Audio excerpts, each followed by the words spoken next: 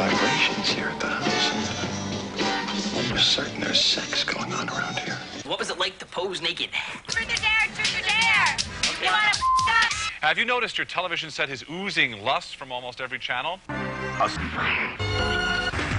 If you can't find love, you settle for sex. If the child is watching, he's going to see 400,000 sex acts by the time he's 18 years old. How would you like to have a sexual encounter so intense? You are a bust between the sheets. Sex Madness. Coming soon to this theater.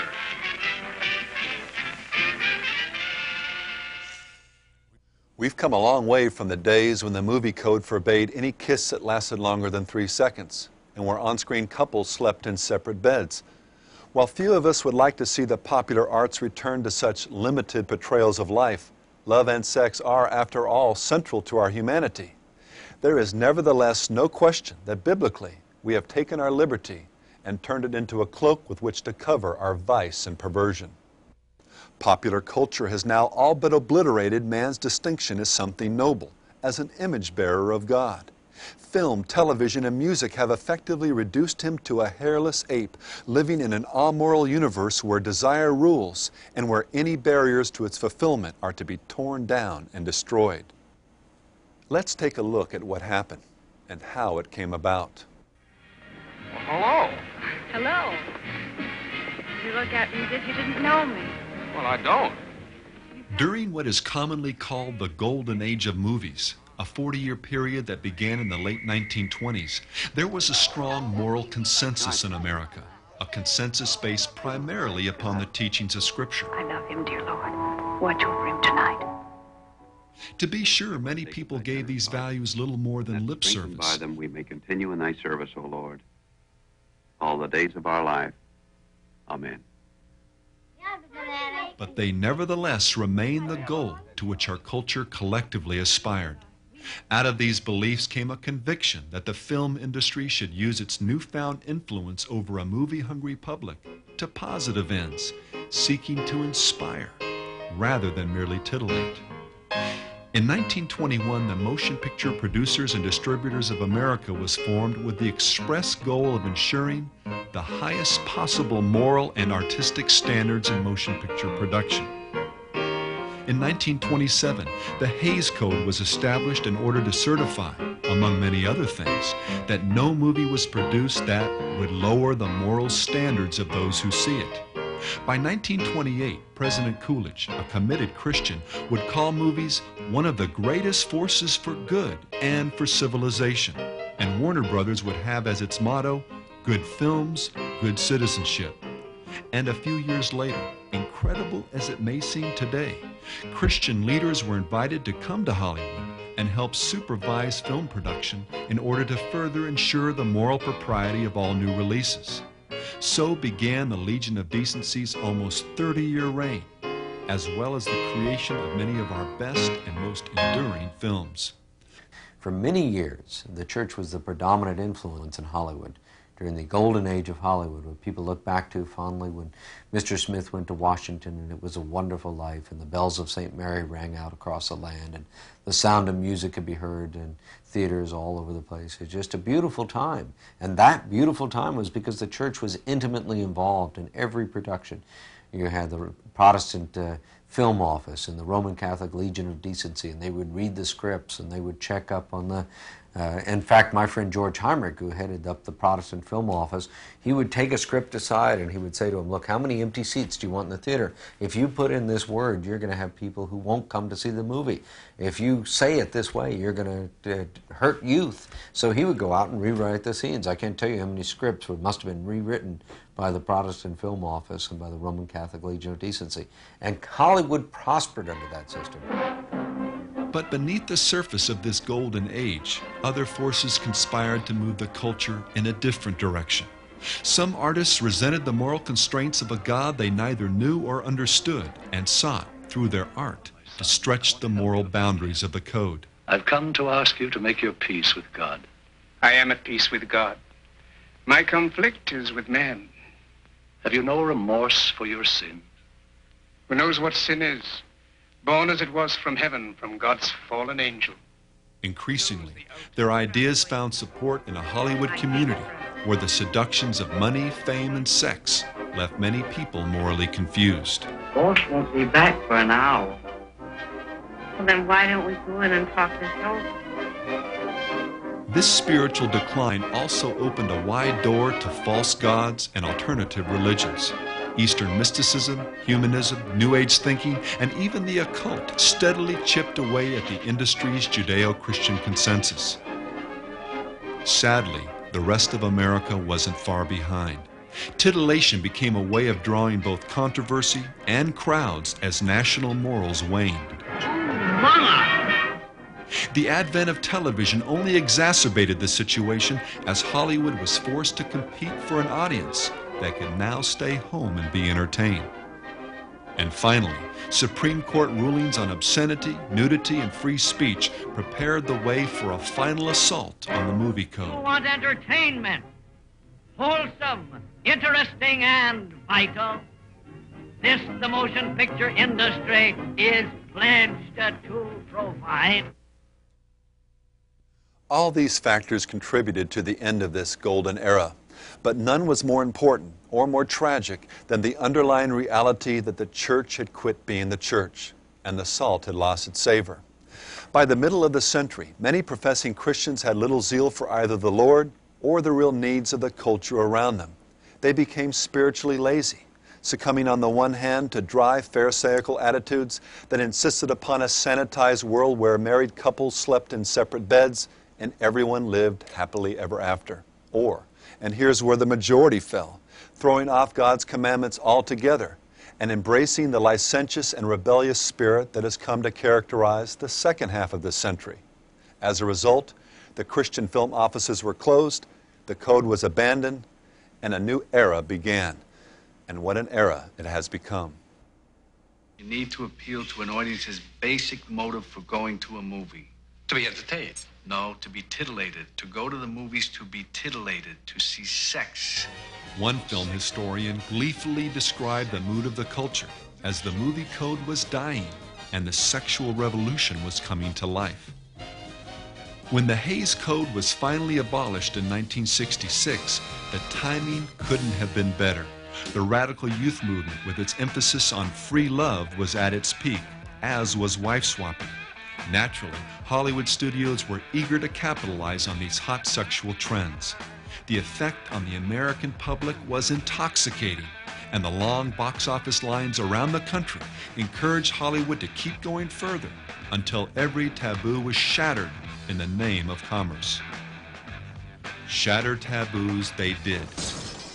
One by one, Hollywood broke and then tried to erase every word the Lord has ever spoken on the subject of sex. It just seems wrong. Oh, it's not. Look, it's just nice feelings. It's something that we've never done before. It's physical fun. It's just sex. Oh, come on, it'll be fun. Where God expressly forbids sex before marriage, likening it to idolatry and stating in the strongest language possible that no fornicator has any inheritance in the kingdom of God. The edited version in Hollywood reads, "Thou shalt lose thy virginity at the earliest opportunity, preferably on prime time." Okay, a man is a lot of things, but he's not a virgin. Are you a virgin? Sure. You've shown us the 7 places you lost your virginity? It's easy for you to say. You already lost your virginity. 37 girls from my senior class lost their virginity this summer. Now, that puts virgins in the minority. I'm not making it with him. I'm not making it with anyone. I never make it with anyone. I'm a unicorn. You are? For real? What was the last movie you saw that really encouraged you to abstain from sex prior to marriage?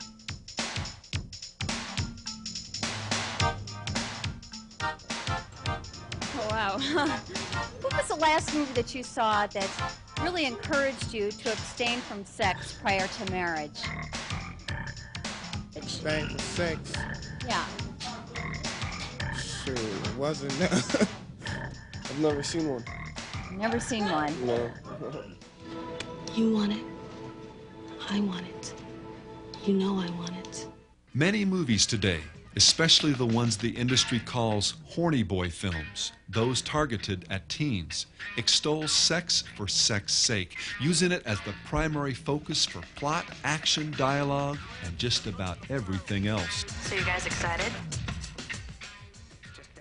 For example, the box office phenomenon Porky's, a movie that cost $5 million to make and has to date grossed over $180 million, is about little more than the central character's quest for sexual satisfaction. Throughout the film, boys and girls alike are shown treating themselves and their sexuality with all the dignity of dogs in heat. The closing credits roll over his supposed triumph as he is serviced by a classmate on a school bus while friends shout their approval. NBC dresses up this theme a bit with the character of Joey in their hit teen comedy Blossom. Joey, it becomes like any other job. You just get used to the fact that you're naked. Oh, I can never get used to you naked. Where the Apostle Paul challenged his teenage disciple Timothy to be an example of holy conduct and sexual purity, Joey's character perpetuates one of the most powerful self-fulfilling prophecies in Hollywood, that all teenage boys are exempt from self-control because of their raging hormones. To these prophets of perversion, even non-consensual sex seems cute. He told me that Vinny Bonachardi can hypnotize his dates into having sex with him. You think he can teach me how to do that? Of course, this emphasis on fornication is by no means unique to the teen audience. The popular CBS adult comedy Love and War had their principal characters discussing sex on their first date. So, your condom or mine? And then going well beyond mere conversation by the second. Even when the industry tries to bring an element of morality into their many and varied depictions of extramarital sex, Don't say no. it is rarely, if ever, more than a slight admonition to wait until you really know, care, or love the person you're with. What's right is what you feel. All the Right Moves begins with the girl holding out against Tom Cruise's passionate advances. But by the third reel, well, somehow, the time is now right, and she's the one making all the right moves. Forget for just a moment the blatant rejection of God's standards all this represents. The insanity of this type of moral subjectivism should be obvious from just a common sense perspective. I mean people, particularly young people, who have focused their will and their emotions on the things of this world instead of on God, can and do fall in and out of, quote, love in the space of a weekend, sometimes just an evening. In a world where everyone wants someone to love and be loved by, saying, wait until you really care, is like saying, don't eat this unless you're hungry. Sooner or later you will be. And then what happens? I'm a little nervous. I never know it. The stupidity of this type of moral compromise can be clearly seen in the infamous episode where Doogie Howser lost his virginity. The show went out of its way to set Doogie up as a paradigm of teen responsibility. Armed with a condom, he only has sex after he falls in love. But wait, by the very next episode, she wants to break it off because, and I'm not making this up, the light has changed for her in their relationship. Maybe the lights changed for us too. The heartbroken Doogie is left with nothing but his trusty computer, whereon he writes those bittersweet words of consolation. You can't hold on to the past and still ride off into the future. That this irony was unintentional is, to me, one of the scariest things in this entire presentation. The scariest, however, are the simple facts of where all this has led us. 72% of the teenagers say they want to copy what they see in sexually explicit or violent films. In fact, several studies have shown that 22% of teenage crime is directly related to what they see in violent movies and television programs. There have been over 3,000 studies done in this regard, and the studies are just conclusive on the fact that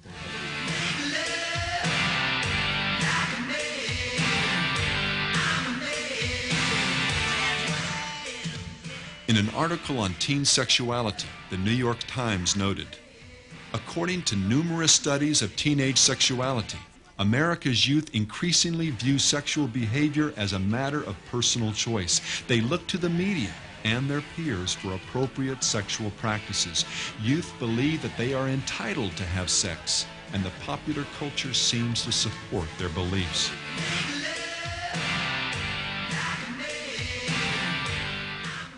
The popular media's message has come home to roost with a vengeance.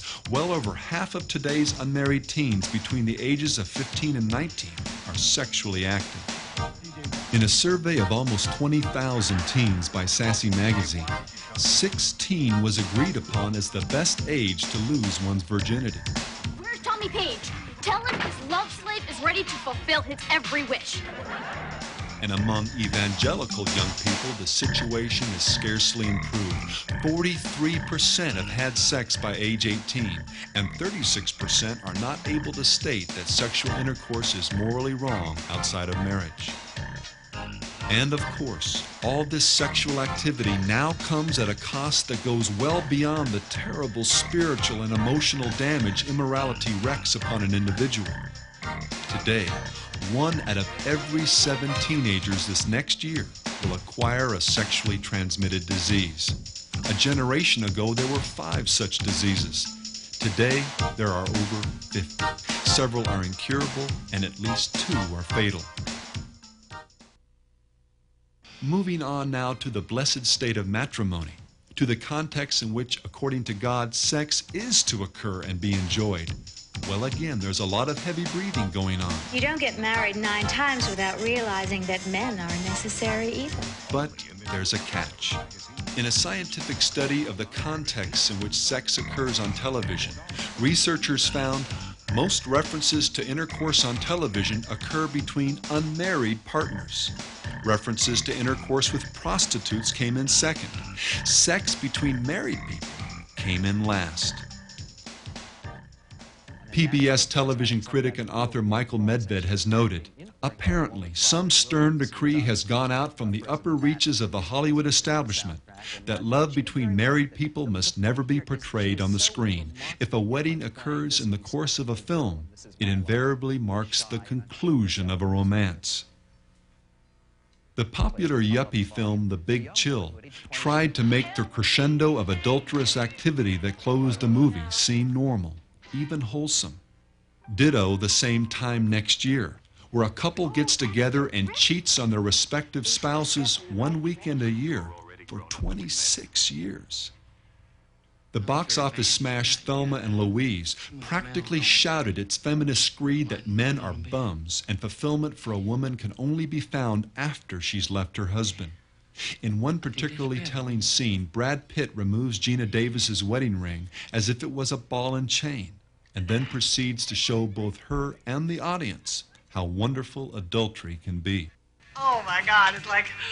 I finally understand what all the fuss is about now. It's just like a whole another ball. Oh, darling, I'm so happy for you. That's great. I really am. Partners change so often on the afternoon and primetime soaps that magazines and newspapers do a brisk business just keeping score.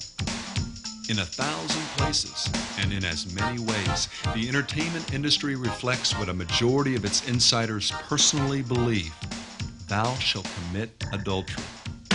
You want to make love to my wife, but you're afraid you'll get caught. You are insane, Eddie. This is how you die. These little things you deny yourself. Given the fact that so many in the entertainment industry view sex as a great tool to make money, it's no wonder that prostitution is another taboo the industry has shattered with a vengeance. Texas has a whorehouse in it. In this 1982 film, Henry Winkler and Michael Keaton tried to put a fun face on pimping and harlotry. Prostitution. One values-free reviewer wrote, "Night Shift leaves you feeling refreshed. You sympathize with these women because they're only trying to make a living at what they do best. And you root for the odd couple of Winkler and Keaton because they are ensuring efficient, clean, quality service." Prostitution is probably one of the most moral things in the world. A year later, Warner Brothers followed with Risky Business. While the studio cleaned up at the box office, Tom Cruise and Rebecca De Mornay gave the world a pathetic object lesson on how harlotry can supposedly help a boy grow up become cool, get rich, and gain entrance to the college of his choice. My name is Joel Goodson. I deal in human fulfillment. I grossed over $8,000 in one night. Time of your life, huh, kid? Hey, Sugar, you looking for a date? As morally bankrupt as these films are, however, they run a distant second to Touchstone Pictures' 1990 blockbuster, Pretty Woman. This film, which has grossed nearly $250 million, is a masterpiece of seduction. An extremely well-crafted movie with attractive and talented actors. Pretty Woman puts a new spin on an old storyline, one that transcends both time and culture. The Bible says in Ecclesiastes 3:11 that God has set eternity in all our hearts, that there's an echo of an infinite world and a divine relationship from which we, in our sinfulness, have fallen. It's from this God-shaped vacuum, as the philosopher Pascal called it, that our urge for transcendence, our need for religious meaning arises. And it's also from here that we respond to certain archetypes or allegorical truths that lie behind the surface of any great story. One of the most powerful of these is the tale of a woman who is delivered from some severe difficulty by a gallant redeemer who then marries her. This is the story of Ruth and Boaz in the Bible, and of course, Cinderella in the world of fantasy.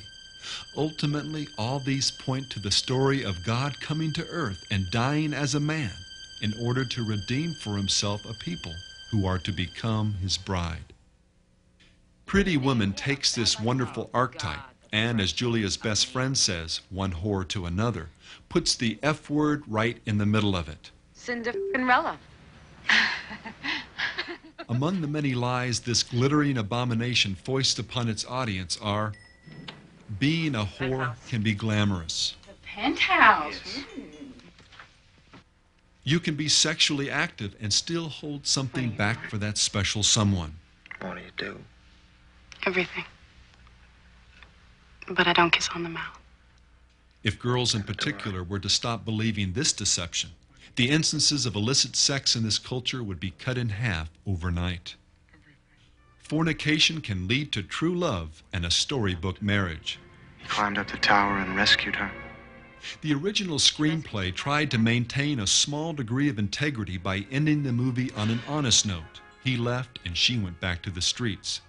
But integrity matters little when there's $250 million to be made. Another sexual sin the Bible plainly condemns is homosexuality. If a man lies with a male as he lies with a woman, both have committed an abomination. We set up our date, and I proceeded to spend the rest of my weekend with him in bliss, and it was great. It should come as no surprise that in an industry where the only bad desire is an unfulfilled one, homosexuality also gets the Hollywood seal of approval. Because homosexuality is unnatural and a sin. According to whom? Pious clergymen and terrified heterosexuals. Oh, them. Melrose Place, L.A. Law, The Real World, 30-something, Northern Exposure, Murphy Brown, and Roseanne are just some of the TV shows that have consciously set out to portray homosexuality as just another lifestyle choice. Even more tragic are the industry's attempts to inform through so-called reality-based programming. In one HBO after-school special, for example, a young man struggling with his sexual identity is given an ultimate lesson in values-free morality. Todd, if you are homosexual, it doesn't mean your life is over or you're condemned to some bleak, perverted existence. All it means is that you're going to be living a different lifestyle. And there's no reason it can't be very dignified and fulfilling. There's a lot of wisdom in what the counselor is saying to both him and the audience, but it's wisdom from hell. You didn't feel anything for him, you just had sex with him for your book. In the beginning. These are just 4 of the biblically based taboos the entertainment industry has shattered. There are many others. Nudity, for example, has become so accepted, even expected, that when director Paul Verhoeven walked onto the set for the film Total Recall, his first comment was, "How can we put more blank and blank into this movie?" Now, even the networks have begun to get into the act.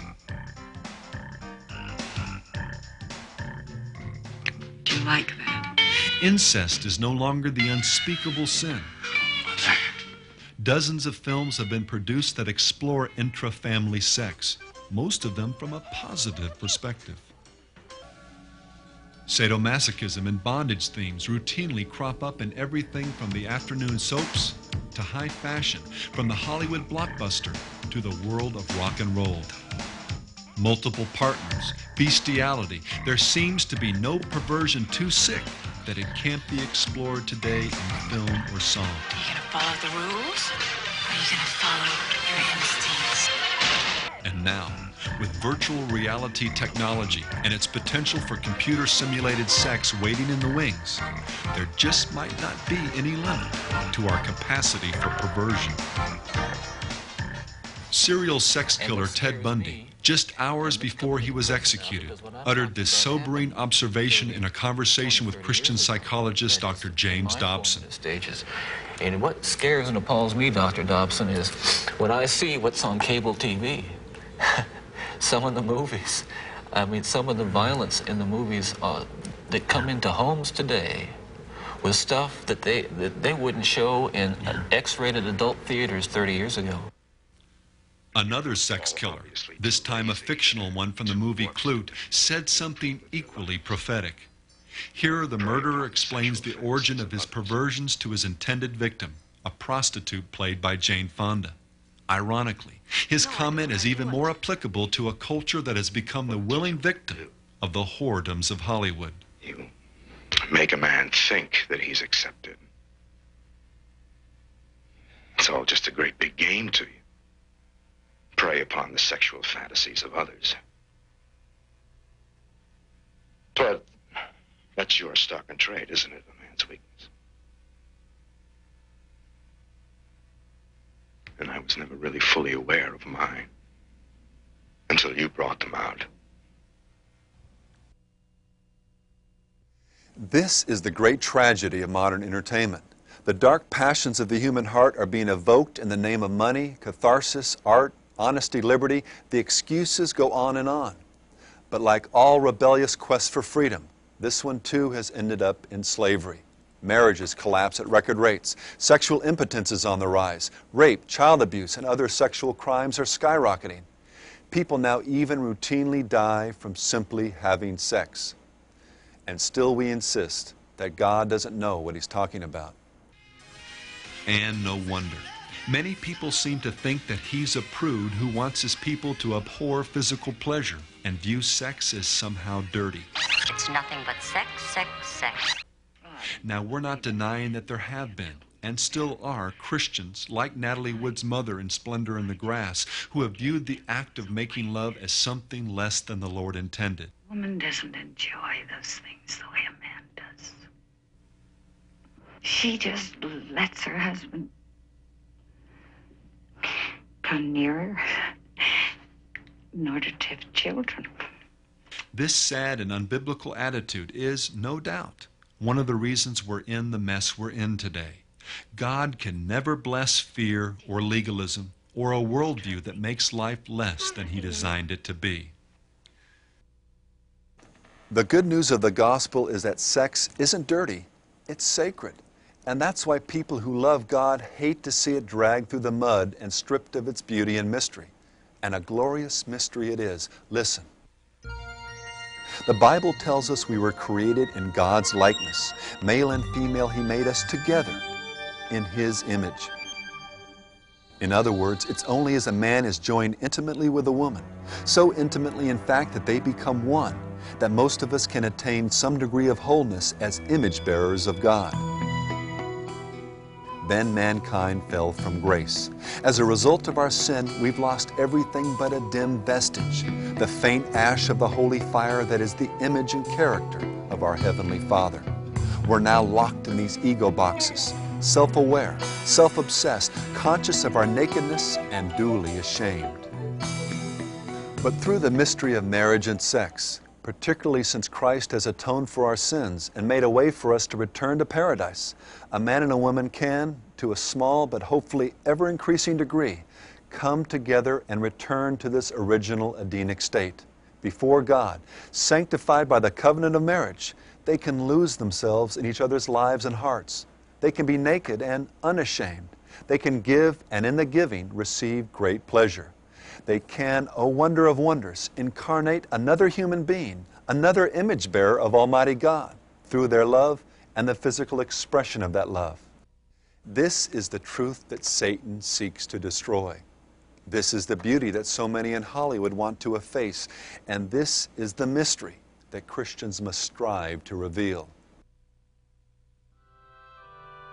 The Bible tells us that as Christians, as the body of Christ, the church, we are the pillar and the foundation of the truth in a world bound by lies. Jesus calls us the salt of the earth and the light of the world, granting us the awesome privilege and responsibility of shining His light into a dark world, of ministering the preservative of His gospel in a creation decaying through sin. The early church took this commission very seriously, resisting sin in their generation to a degree that often cost them their very lives. Can't we at least turn off our televisions?